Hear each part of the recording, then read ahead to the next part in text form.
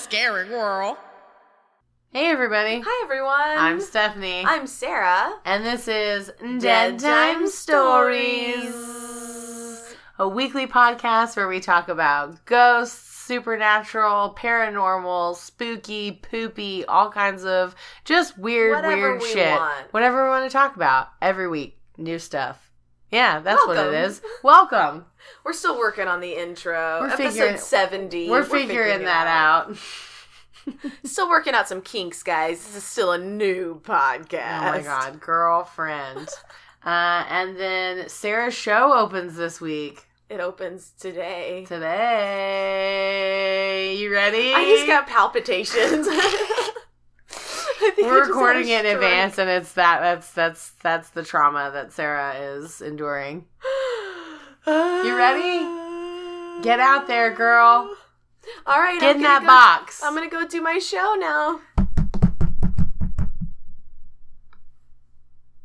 Ah! That's the sound the show makes. And the crowd goes wild. A bear. Yes, my show opens tonight. Terror Behind Walls opens tomorrow night. Woo! Terror Behind the Walls. And how are you feeling about that? Opens on September 20th. That's tomorrow. That is tomorrow. I'm feeling it. Are you feeling it? I'm feeling things. Something. Yeah. Girl, sometimes I'm tired of feeling things. Girl, I'm always tired of feeling things. What the fuck are fucking feelings for? But yeah, Terror Behind the Walls at Eastern State Penitentiary. That begins tomorrow and runs through November 9th. And we didn't talk about when you announced Terror, but I'm like, Terror Behind the Walls is a nationwide known yes, it is considered house. the biggest, most major haunted house attraction in America, in the United States. It's super known. It's a big deal, yeah. People literally travel from around the country to come to Terror Behind the Walls. So, pretty excited. It's going to be crazy. And from my understanding, the Speakeasy, which is the department that I'll be working in, the attraction, because there's different attractions at Terror Behind the Walls. The Speakeasy, from my understanding, is the most sought after spot in Terror Behind the Walls. Ooh. So I bet, because it's fun, and then you've got the whole Al Capone. You've got the Al Capone thing, and I'm assuming also because by that time, they've weeded out most of the drunk, awful people. So, because the Speakeasy, it's an optional extra part that happens after the rest of Terror Behind the Walls, after you've gone through most of the haunted house attraction. So people are past being all riled up. So by that point, they've kicked out anybody who's come in super drunk and tried to fight somebody, working as a zombie. Yeah. Because that happens. Oh, I bet.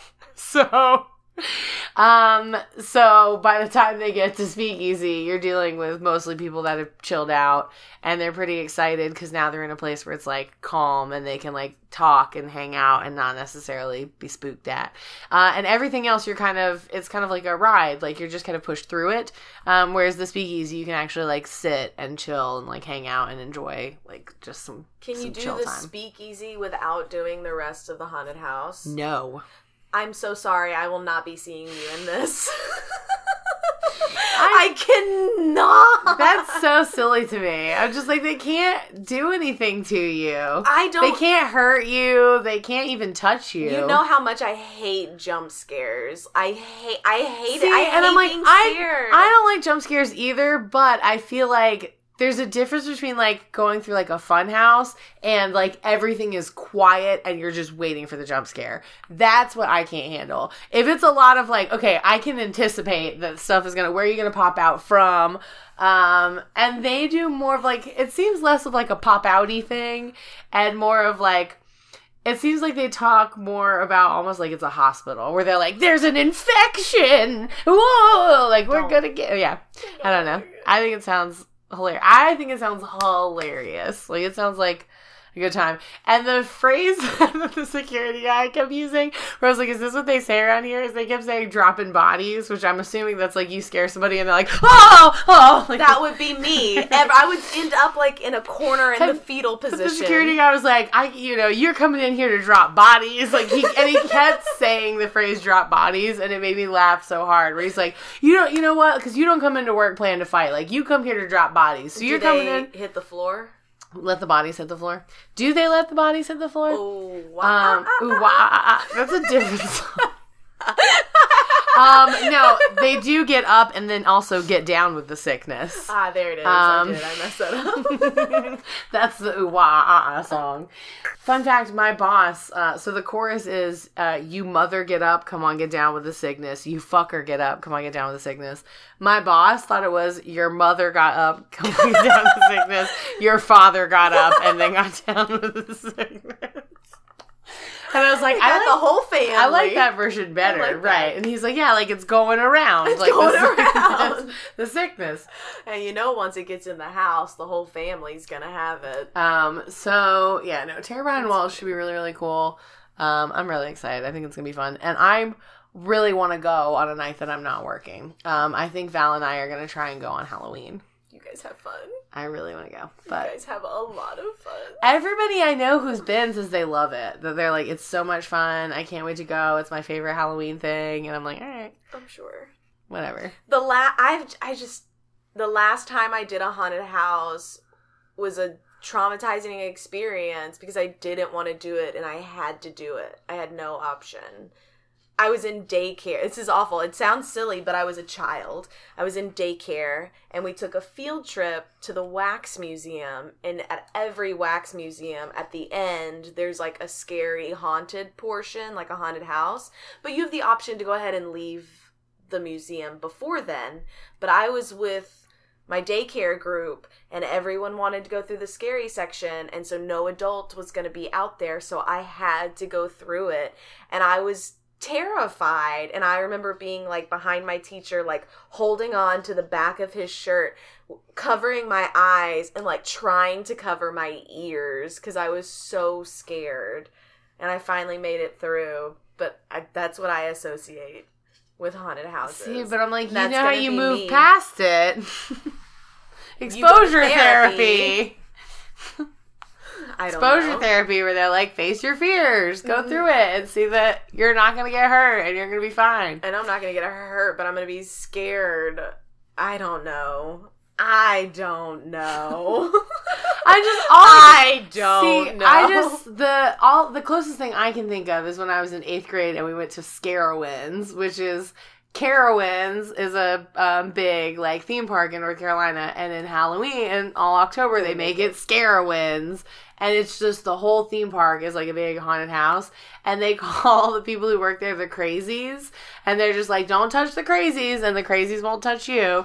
And it was a lot of like, not even people popping out, like that didn't happen as much as like you would turn around and somebody would be there, and you'd be like, and you just keep walking. But nobody like touched you. Yeah. Nobody really like got in your face. Nobody was really like, they're gonna get you. Like nobody really did that. It was just kind of like, yeah, I did that. Six Flags does that. I did that. And, like, the actors would, like, follow. Right. Like, they just kind of walk creepy. And you're like, yeah. How long have you been following me? Right. And I imagine it's just a lot of that, but they're, like, encouraging you to walk through the prison. But there's so much. But also the prison is already haunted. But my first 2 days were all safety training. So I'm just like, I know that there's nothing really gonna get ya. And there's people everywhere, even if you don't see people, but usually you'll see people. There's people everywhere, and there's all sorts of stuff in place, like make sure people don't get hurt. And the majority of the people who get hurt are the people who work there because somebody freaks out and hits them. And punched them. Yeah. Right. I was like, I know that life. In Zombie, many doors were slammed in my face. Right. Yeah. Or people are like, oh, Jesus. Right. Yeah. They just get scared. They get scared. But yeah, so I'm just like, it sounds fun. And I just loved hearing him say drop bodies, because he kept saying it, and I thought it was like the funniest thing, where he's like, I just came to work today to drop bodies. Like, I'm just here to drop bodies. We're going to death You just want to drop bodies, place. Right? The other big thing is, what time is it? It's terror time. That's the big thing. People love to go, my watch is broken.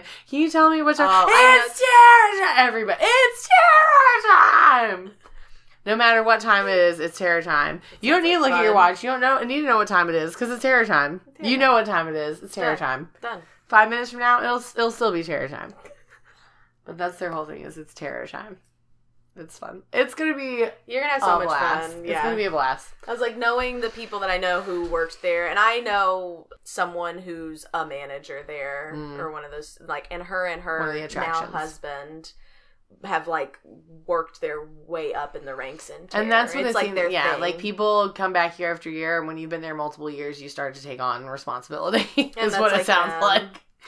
Yeah. And I'm like, yeah. It does. It looks like so much fun. Yeah. I'd always thought about doing it, but scheduling. Yeah. I'm going to be exhausted. No sleep. Yeah. I'm going to be exhausted. Yeah. Because it is a full-time job. Yep. And I already have a full-time job. So I'm going to be working 2 full-time jobs. So y'all pray for Stephanie. Pray for me, y'all. October's going to be hard, but hopefully I'm going to make that iPad money. So yes. That's my goal. I want to buy an iPad. Stephanie. Sarah. Are you... Y'all ready? Oh, I fucked it up. Yeah, I was like, what are you even saying? I don't know. Sarah. Stephanie. Y'all ready to talk about some ghosts? My show's opening tonight. I'm all discombobulated. I got lines going through my head and lines of coke going through my body. Nose. Because I can't handle it. I'll go first. Yeah, what are you talking about? Today, I wanted to tell a few listener stories. That's right. Yeah. So we've been getting some, and sometimes I sit on them, and I realize I've got 3 good ones that I want to tell today. Do it. So these are courtesy of our wonderful, wonderful listeners. So thank you guys. Please continue to send in your stories. I love reading them, and I know I sit on them for a little while, but this is proof that I do get around to telling them. So you have to listen, and then maybe I'll tell your story. Maybe. Well, I'm not promising right. anything. So for reference, my first story is coming to me from Chaos and Carnage. And just to give you a reference on how long... They only podcast at night. Only at night. Go check them out. If you don't remember, they only podcast at night. Again, for reference on how long I sometimes sit on these. They mostly podcast at night. Because they mostly come out at night. Mostly. Right. Yeah, right. I apologize. I apologize. Southern Spirits. All we're going to do is just reference other podcasts today. Get blood wet. Farts. Get wet. I heard blood farts, and I was like, God, why haven't I taken that on? I saw a recipe on Facebook recently for pizza skulls. Oh, yeah. I'm Pizza Skull. And all I can think of is Pizza Skull from Hello from the Magic Tavern. Y'all go check out Hello from the Magic Tavern. I want to go home and make Pizza Skulls. I want to meet them. Anyways, back to our listener story. Thank you, Chaos. This is she emailed us at episode 50, and we're at episode 70, so it's been a hot minute. But thank you. Thank you so much. She's been sitting on them. I have been. So, Chaos said, I know y'all are looking for some ghost stories. I have some, but they're actually pretty mundane and boring, but I don't think they are. Like, I walked into my friend's kitchen one evening, and there was her dead dog from, like, years being dead standing in the kitchen barking at me. I mean, I get it. We'd never met. He was just defending his human, and that was pretty much it. He disappeared. Don't ask me why. When I was about 12, I spent most of my time with my then bestie at her house. She had a basement her parents had fixed up for her and her friends to hang out in. It even had a full-sized fridge. I hated going to get anything out of that fridge, though, because it was very close to the underside of the staircase, a spot that was always cold and black and gave us all such creepy, uncomfortable chills. And you know how goth kids like to lean into that creepy shit, but none of us wanted anything to do with that spot. Yeah, no. One day, I was at her house, upstairs, waiting for my mom to stop talking with my friend's mom before we left for home. It was just late afternoon, still plenty of light out. I was just sitting bored in the living room when suddenly my younger sister walked into the doorway from a hall that led from the basement door, maybe 10 feet away. She just stopped and looked at me, totally expressionless. I called her name several times, but she wouldn't respond, and after a minute or so, she turned and headed down the hall towards the basement. I got up and tried to chase her down, but she was just gone. In the few seconds it took me to cross the room to the doorway, she was gone. I called for her. I checked to see if she'd gone to wait in the car. She was nowhere. I found my mom and asked if she'd brought my sister along with her, and she said, no, my sister was still at home. And from then on, my friends and I were convinced that I had seen whatever lived under those basement steps, just with my sister's face for some reason. Fuck that. Today, I still don't know what the fuck that was. No, that's scary as fuck. That. And that it like she looked right at her, but expressionless. It makes me think of the elevator game, the woman from the elevator game. So I didn't say this part, but in the beginning of her email, she said, congrats on your 50th episode. Great one with Lorraine Warren and Elisa Lamb. So that was the episode that she listened to before she wrote this email. So some elevator game shit. Do not play that game. I don't need that kind of negativity in my life. But remember, like, the thing that I told you, like, after you told me about it, I was obsessed. I was, like, reading everything I could on it. And that was the thing that fascinated me the most, was, like, how the woman that appears differently to different people. Oh. Like, there's always, like, a woman there, but sometimes it's someone they know. Sometimes, like, she's creepy. Sometimes she just seems like a normal woman. But, like, I'm getting chills. I know. I don't like the elevator game. I don't like that. But thinking about like whatever that was, but like looking like her sister, like that is what this. It like takes on a form. Ooh. Anyways, okay. Next one. Maybe it's not even a good ghost story. I don't know, but that's my least mundane story, I think. I have one other one, but I don't think it was ghosts. I just don't know what the fuck it was. Oh, shit. Problem is, aliens. Always aliens. Problem is that I do seem to see ghosts or entities or whatever. Ghosts and titties. Ghosts and titties or whatever. I love making that joke. I've never hallucinated, and my doctor says I'm not crazy. Just full disclaimer. I'm not crazy. That's what they all say. I know. I guess you'd call it being sensitive, but I'm no medium. I don't even believe that ghosts are necessarily what everyone says they are. I'm pretty darn skeptical. But I guess I have to admit that there are things in the world I cannot explain. So please don't think I'm some Long Island medium wannabe. I literally never talk about this stuff. It's just a weird thing that I don't get that happens. Take care, ladies. Chaos. Bye. Bye. Thank you, Chaos. Thank you. So, yeah, Chaos saw the thing that lives in the basement, and it took on her sister's face. Fuck that. So my next story comes from a listener named Joseph. So thank you, Joseph. And he originally emailed just to tell us how much he likes our show. Aw, thanks, Joseph. It was so nice. I was like, thank you. See, it really makes us feel so good when you guys email us. It does, so though. Good. So Joe says, I have a paranormal experience for you guys. When I was in high school, my English teacher was into paranormal stuff, and for extra credit, we could go investigate places that were haunted and either write about it or present it. First off, bomb English teacher. I wish I could get extra credit for doing that. Do it. A few of my friends decided we should do it and go and film it for the class and present it. We looked up places that were supposedly haunted and also if any were close to us because we were juniors in high school and no one was going to drive hours away to some of the locations we looked into. Sure. Well, we found a place called the Old Mill that's like 2 miles away from the school. It was abandoned and even looked like it would be haunted. So we figured, why the hell not? Let's do it. We did absolutely no research into this place, meaning we had no idea why it was considered haunted or the story behind it. Also, this place was locked up and had fences all around it. Yes, we trespassed. Sorry, not sorry.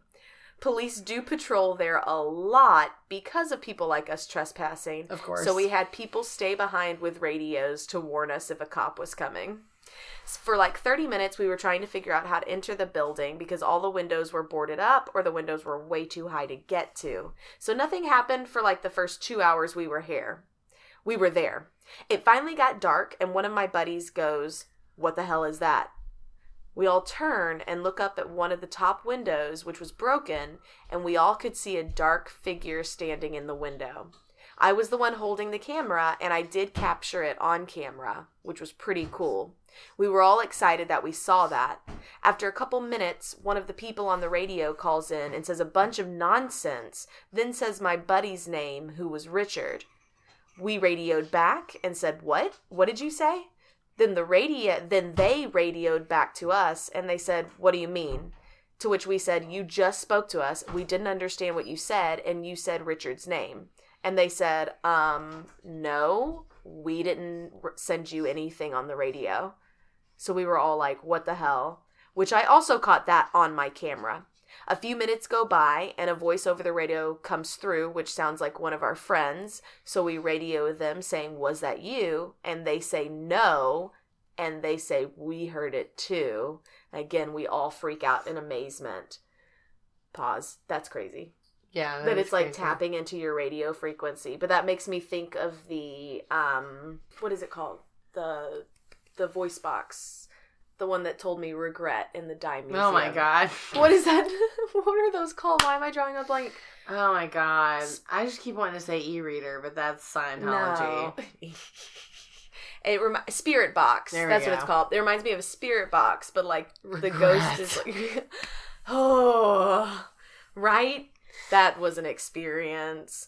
That's also an experience. I mean, I've been dating again. That's like my best first date story, is to tell him that whole story. Regret. All right, so back to this story. Again, we all freak out in amazement. So we start back towards the building, and we all hear a dog barking in the building. And we keep trying to get the dog to come because we think that someone's dog is lost and now stuck in the building. But we could never get the dog to come out. At this point, we all decide to leave and go home. I also caught the dog barking on my camera. We all get into our cars, and I start reviewing the footage real quick just to check all is there. The second we leave the area and the old mill is out of sight, my camera glitches and shuts off and then back on again. So I go to review the footage again, and then the files are all corrupted. I cannot access anything. All the stuff I documented was gone. It wasn't until we got back to our English class that we learned the why of this place that was haunted. Our English teacher, after we told her our experience, said there was a caretaker and his dog that lived there for years, and they were in there when the place caught fire and killed them. We all looked at each other and said, the barking dog. Yeah. That's it. And the charred up custodian, that's the dark figure. That's the dark figure standing in the window watching all them. burned up. And then apparently trying to talk to them through the radio. And And knew their friend's name, Richard. That's always weird. I'm like, how do these spirits know your... I guess maybe if that they were I'm always talking. like they heard you call. They heard you say it. I always assume that. If That's anything, true. it's because they heard your friend They call heard you someone say call that. your name. Yep. All right, so my last one is from... Did I talk about Shelby before? Yeah, I think so. So Shelby sent us an email a while back. First, she sent us an email just saying how much she liked the show. And she said she just finished listening to episode 52. Don't blame us. We didn't vote for the lizard people. And she says that she's just a teeny bit terrified. She said both her and her boyfriend have heard about the elevator game, and they both freaked out by the idea. And the story about the two girls who played the stupid game was off-putting since the friend's name is Shelby, which is clearly my name. If they said... The one where Shelby came back wrong? Yes. Yes. Which is clearly my name. And they said her eyes were originally green. I'd shit myself because that's the... Oh, she said, and if they had said her eyes were originally green, I'd shit myself since that's the color of my eyes. Although I didn't feel much better later into the episode when y'all started talking about lizard people. Basically, I have every characteristic that was used to describe lizard people, so thanks so much for hitting so close to home. Love it. Lizard Shelby. So we have a lizard person who listens to our show. Lizard Shelby. So Lizard Shelby who came back on the elevator. Who came back on that. So, I love you, Lizard Shelby. Elevator Shelby. So, Lizard Shelby sent us this story. She said, I've been working on actually writing down this experience for a while now, and I finally believe it's ready to be heard. So here goes. I hurt my foot pretty bad one night. It was bad enough that the nurse sent me home from school the next day. I was relaxed on the couch watching TV, and that's when it happened.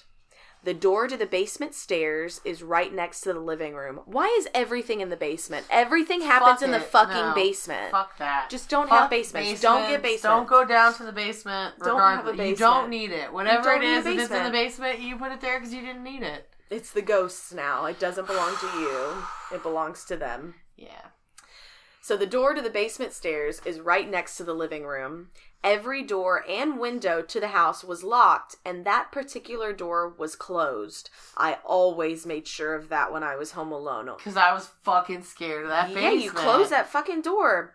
Next thing I know, something is running up my stairs. Fuck that. Fast. Fuck that. Faster than running. Nope. Taking multiple stairs at a time. Nope. It was heavy, almost floating from each step. It caused the whole house to shake every time it landed. And this all happened over a period of about 3 seconds. While that terrifying occurrence was happening, I managed to hobble over to the kitchen door and get the F out of my house. This creature reached the top of the basement stairs the same time I opened the door to run, or at least attempt to run. My instinct was to bolt to my grandmother's house, who lived across the street, until I solemnly remembered that she isn't alive anymore. And as soon as I thought that, it stopped. I was frozen. Was it gone? Was I about to be in the middle of a standoff with some kind of paranormal entity? I just stood there, frozen, halfway in my terrifying house, halfway out, for what felt like an eternity, just listening.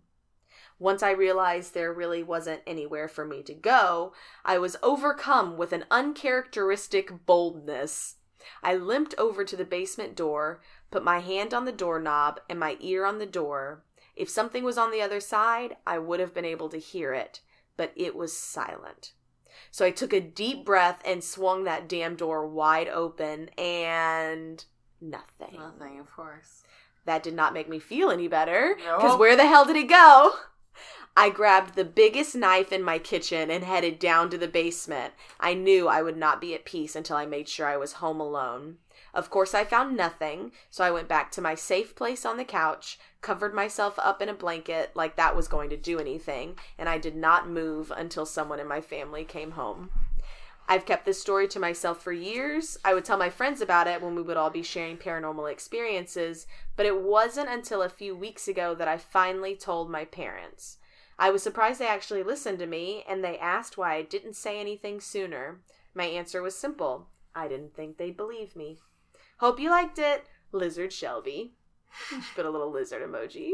Oh, Lizard Shelby. Lizard Shelby! Thank you for sharing with us, Lizard Shelby. Thank you, Lizard Shelby, and thank you, Joseph, and thank you, Chaos. I think I told you about when I told you about my water baby that I was convinced was possessed. Yes. But my mom, like, I had told all my friends that story, like, through my being a teenager. Everyone thought it was, like, hilarious.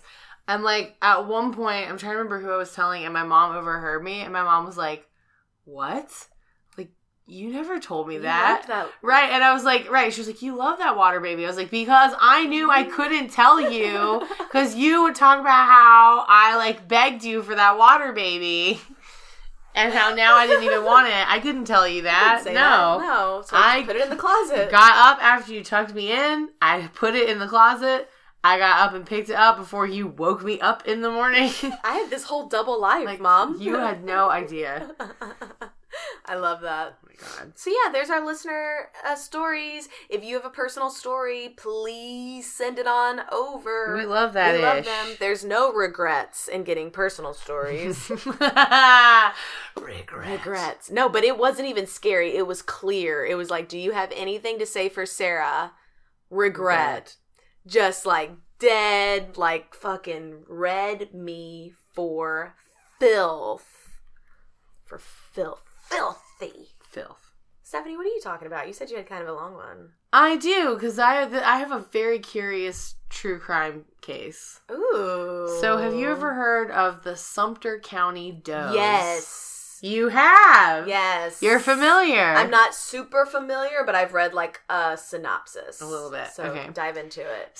So I'm going to talk about the Sumter County Does. So the Sumter County Does, not does as in like female deer, array, a lock of golden sun. No, Does as in Jane Doe and Jock Doe, not John. They call him Jock Doe. So there's Jane Doe and Jock Doe. Hey, but Jock Doe, no. That Jock Doe. So these were two bodies that were found together, a man and a woman. This was August. Let me open my notes. Sorry. This was August 9th, 1976. And they were found in Sumter County, why did I say California? Sumter County, South Carolina. They were found next to each other, and they were believed to be brother and sister because they looked kind of similar. And they both were shot in 3 places. They were both shot in the back, in the chest, and in the throat with the same .35 caliber pistol. Yeah.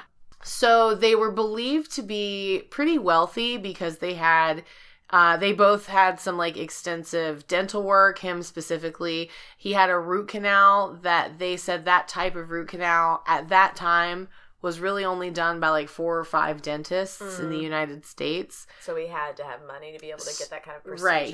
They had to have money to have the kind of dental work that he had. He had some scars on his torso that were consistent with like playing sports in his youth. And they both had, while they had no wallets or identification or any money on them, they both had a lot of jewelry that was like expensive jewelry. And whoever shot them didn't take it. And he specifically had a ring with initials in it. The initials were JPF. Okay. The initials inside of his ring were JPF. So, because these were 2, like, you know, attractive, apparently appearing to be wealthy people, and they seemed to be somebody that the law enforcement believed they were going to identify pretty quickly. Like, somebody is going to say these people are missing and come forward and identify them.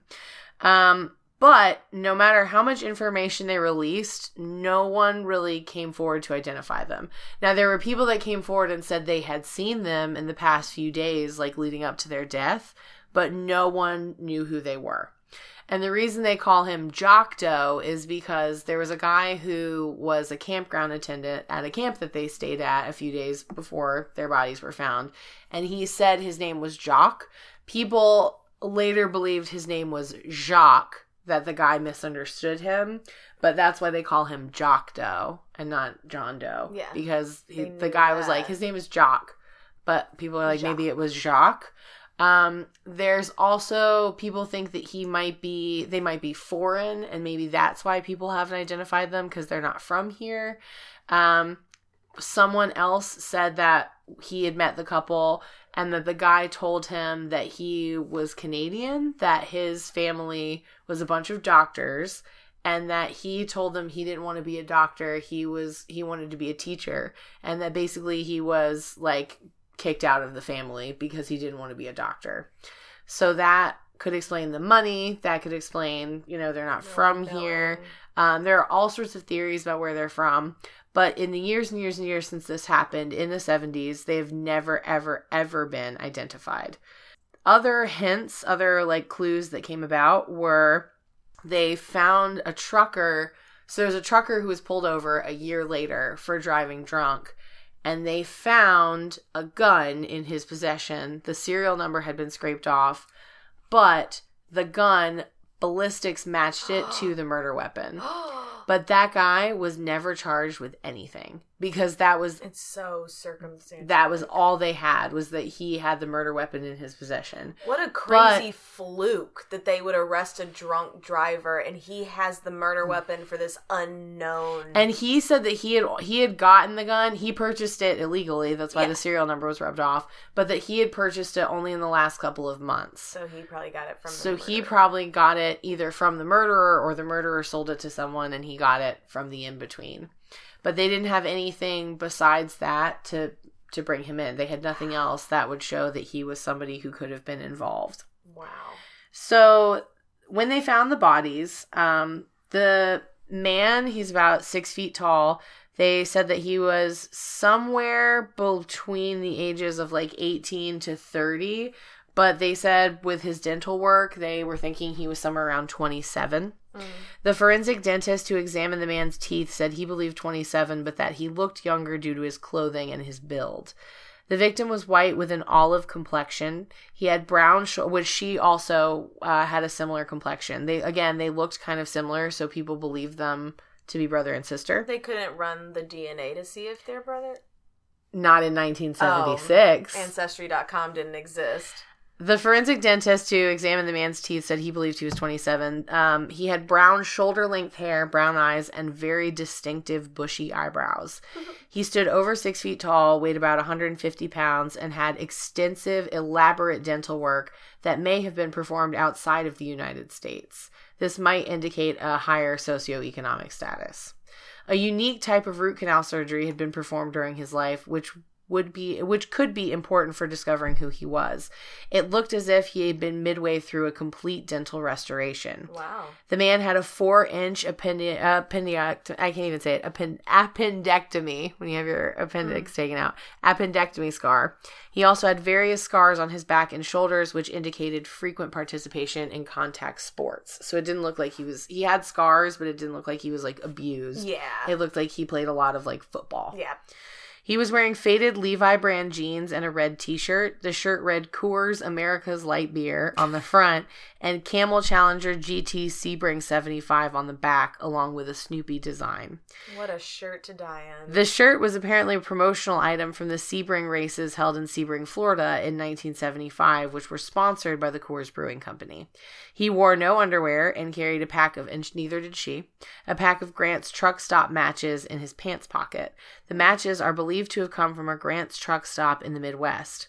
He wore a yellow gold Belova Acuron West wristwatch and a Twistoflex band bearing the serial number H918803.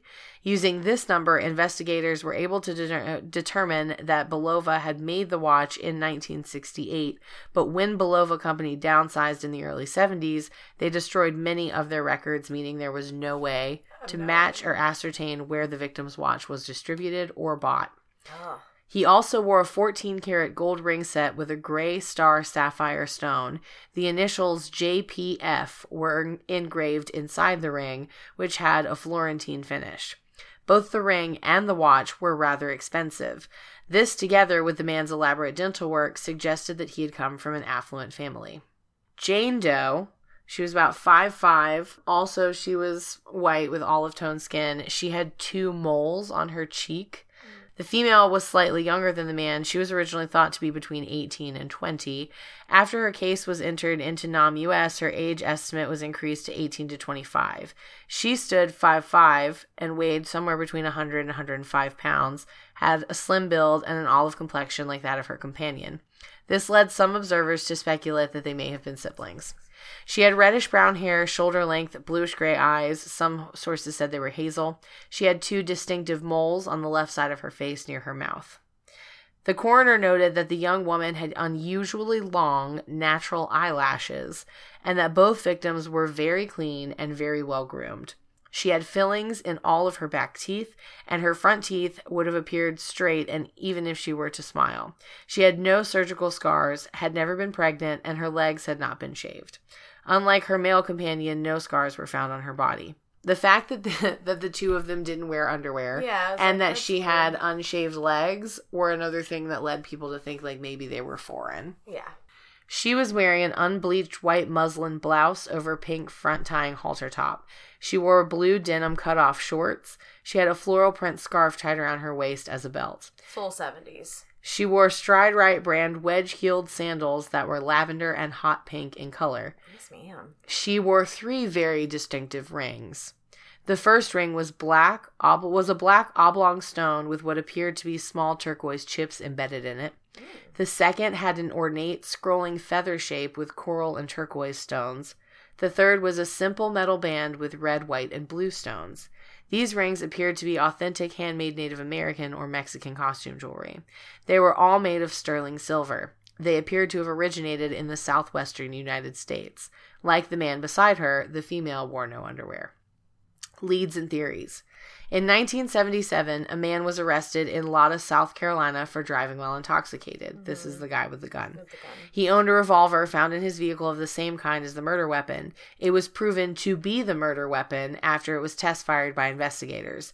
The man was located but was not charged because insufficient evidence existed to file charges against this individual for the murders. Okay. Investigators traveled to the city of Brunswick, Georgia. They met with a mother and father who were thought to be possible acquaintances of Jane Doe.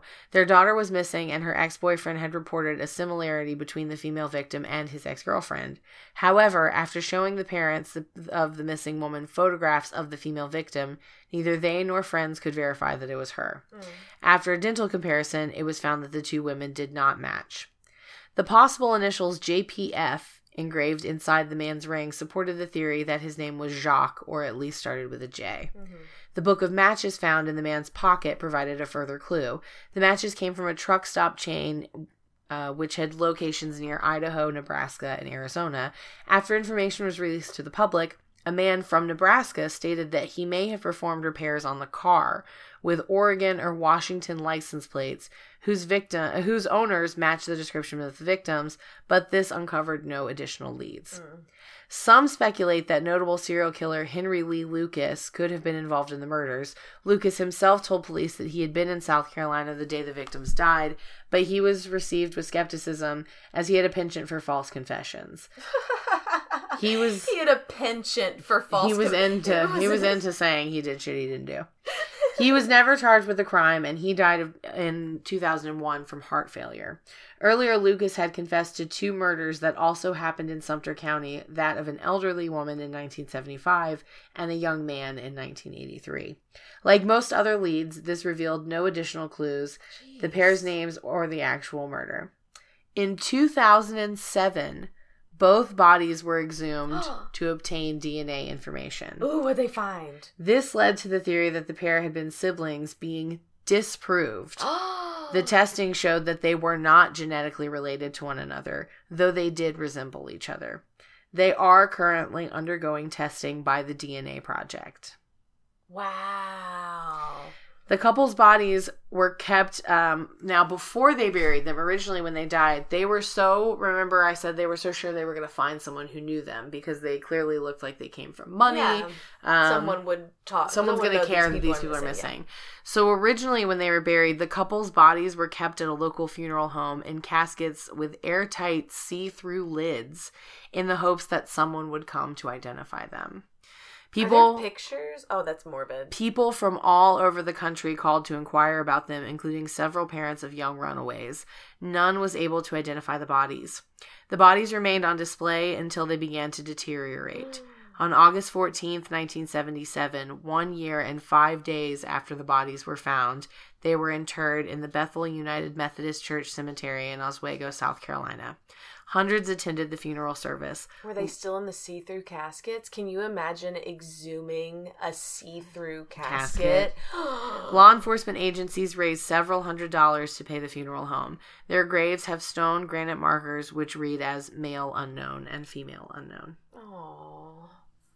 They kept them on display for a year. Because they were so sure that someone was gonna know who these people were. Some of the other theories, now remember, there's the thing about them being Canadian or whatever. One of the theories was that they were, I'm trying to remember why somebody thought they were from Argentina. But one of the theories was that they were from Argentina, like they were running away from like some political unrest that was going on there. And or that their families had drug ties, so that they were people have suggested they were drug mules, so that they were up from Argentina carrying drugs, and that's what got them shot. And no one's come forward because it was gang related, or their family doesn't know because they're not here. It sounds like they were shot execution style. Yes, it does sound like they were shot by a professional, by someone, who knew what they were doing. And one of the other things that someone said was to support that was the shirt that the event that his shirt was from, that event had been like shut down because it was riddled with drug problems, with people selling drugs around that event. So that was another theory that like tied them to drugs in some possible way. But all of these are just speculation. There's no proof. Nobody knows who these two people are to this day, and their DNA is in the system now. It has been since 2007, and there has still been no ties to them and their DNA. That's insane. Yeah. It's insane to me that today in 2019 with all the technology we that have. we still have no idea. There are still, or even that there are still instances where people show up and you have no idea who and you they have are, nobody and who they're related to. There's no way to find out who they are. Yeah, no. It's crazy. Or who killed them. The fact that so many murders go unsolved still, I'm like, not nearly as many, but still a lot. Still a lot. I feel like I read but I just read it on the internet, so I could be wrong. I just feel like, yeah, not that, I'm pining for the days. I'm not trying to kill, but like... Right, I'm just like, I feel like it was so much easier to get away with murdering people in like the 60s and 70s. Oh, yeah, before DNA. Before the internet, before people were, agencies were sharing information with each other across state lines. But now it's like, you still can just be like... An owl flew in the window and knocked her down the stairs. Girl. And get away with it. And, just shack up with the editor of the documentary. Mm-hmm. And write books.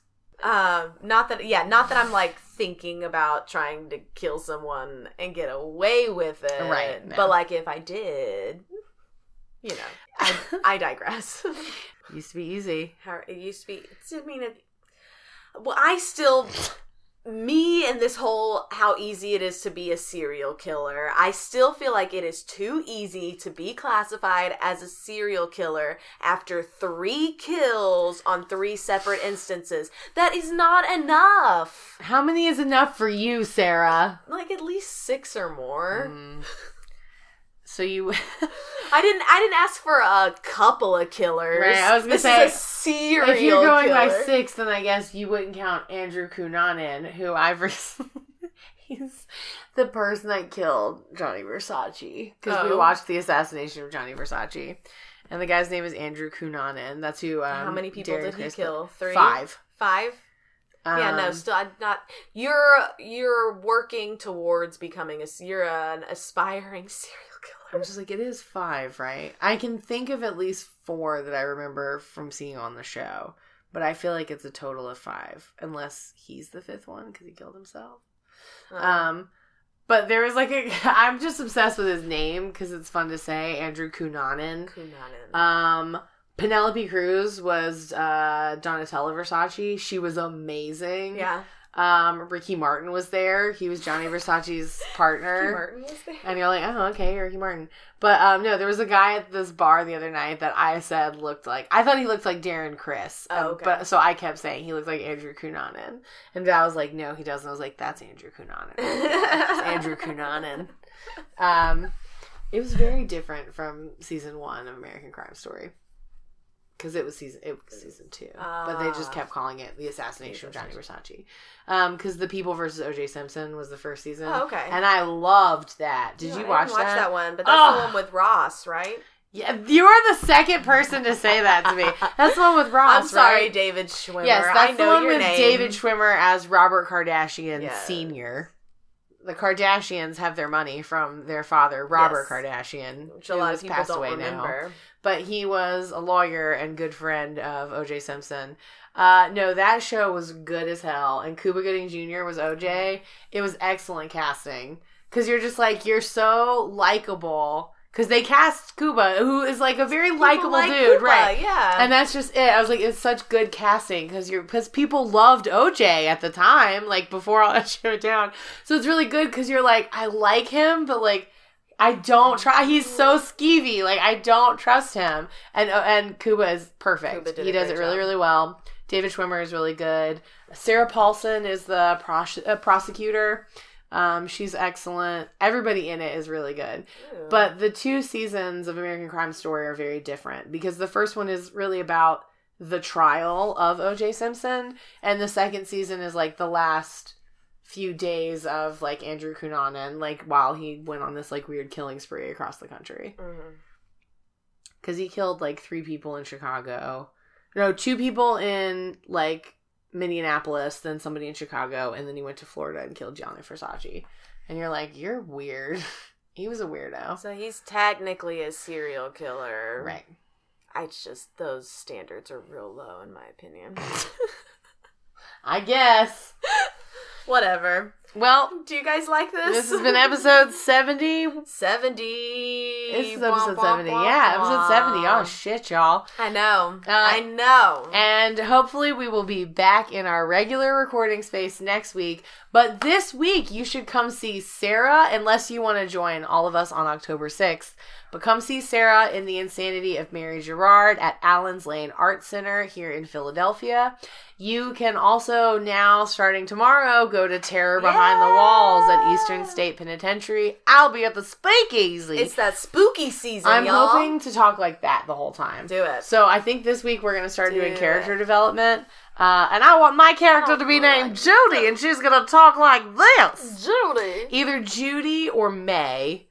But like with May, I can think of so many other like pun kind of names. Like May Not, but not being K-N-O-T. May Not. May East, like May West, but May East. May Best. All sorts of different names. Judy. I also had the good lady Dame Judy Wench was one of my names I was thinking of. Dame Judy Wench, yes. She's a dame, but she's also a wench. Right, she's both. She's a little bit of both. She's a lady, but I'm going to talk like this. I'm really excited about talking like that. That's fun. But anyway, come see those things, of course. Support our podcast. You can support us best by going to patreon.com/deadtimestories with a Z, all one word. And of course, you can support us for as little as $1 a month. But we have $1, $5, and $15 tiers, which you can get access to our private Facebook group. You can get bonus content, or you can even get a handcrafted, hand-captured ghost fart sent right to your front door in a jar with a lovely little piece of parchment telling you about the ghost whose fart it came from. So you should do that. Of course, you can support us for free by writing reviews, rating us, iTunes, Spotify, Stitcher, anywhere where you listen to podcasts, and by emailing us at deadtimestories with a Z, all one word, at gmail.com. Yes. And, you know, if you send us a really great listener story, it might end up on the podcast, like you heard today. In like 20 weeks. But it might end up on the podcast. Because we gotta wait for them to accumulate, you understand? Yeah, I need at least 3 or more. I'm gonna build them up. I got a low bar set for the listener stories, basically the serial killer bar. So 3 or more stories. Sent on 3 separate occasions. 3 separate occasions. If I get 2 stories in one day, doesn't count. I really want chips and salsa right now. Such a weird, strange craving. All right, guys. I'm Stephanie. I'm Sarah. And this has been Dead Time Stories. Thanks for listening. Thank you. Dead Time Stories is hosted by Sarah Heddens and Stephanie C. Kernison. Music and editing by Eric Gershnow. Artwork by Rennie Slackman.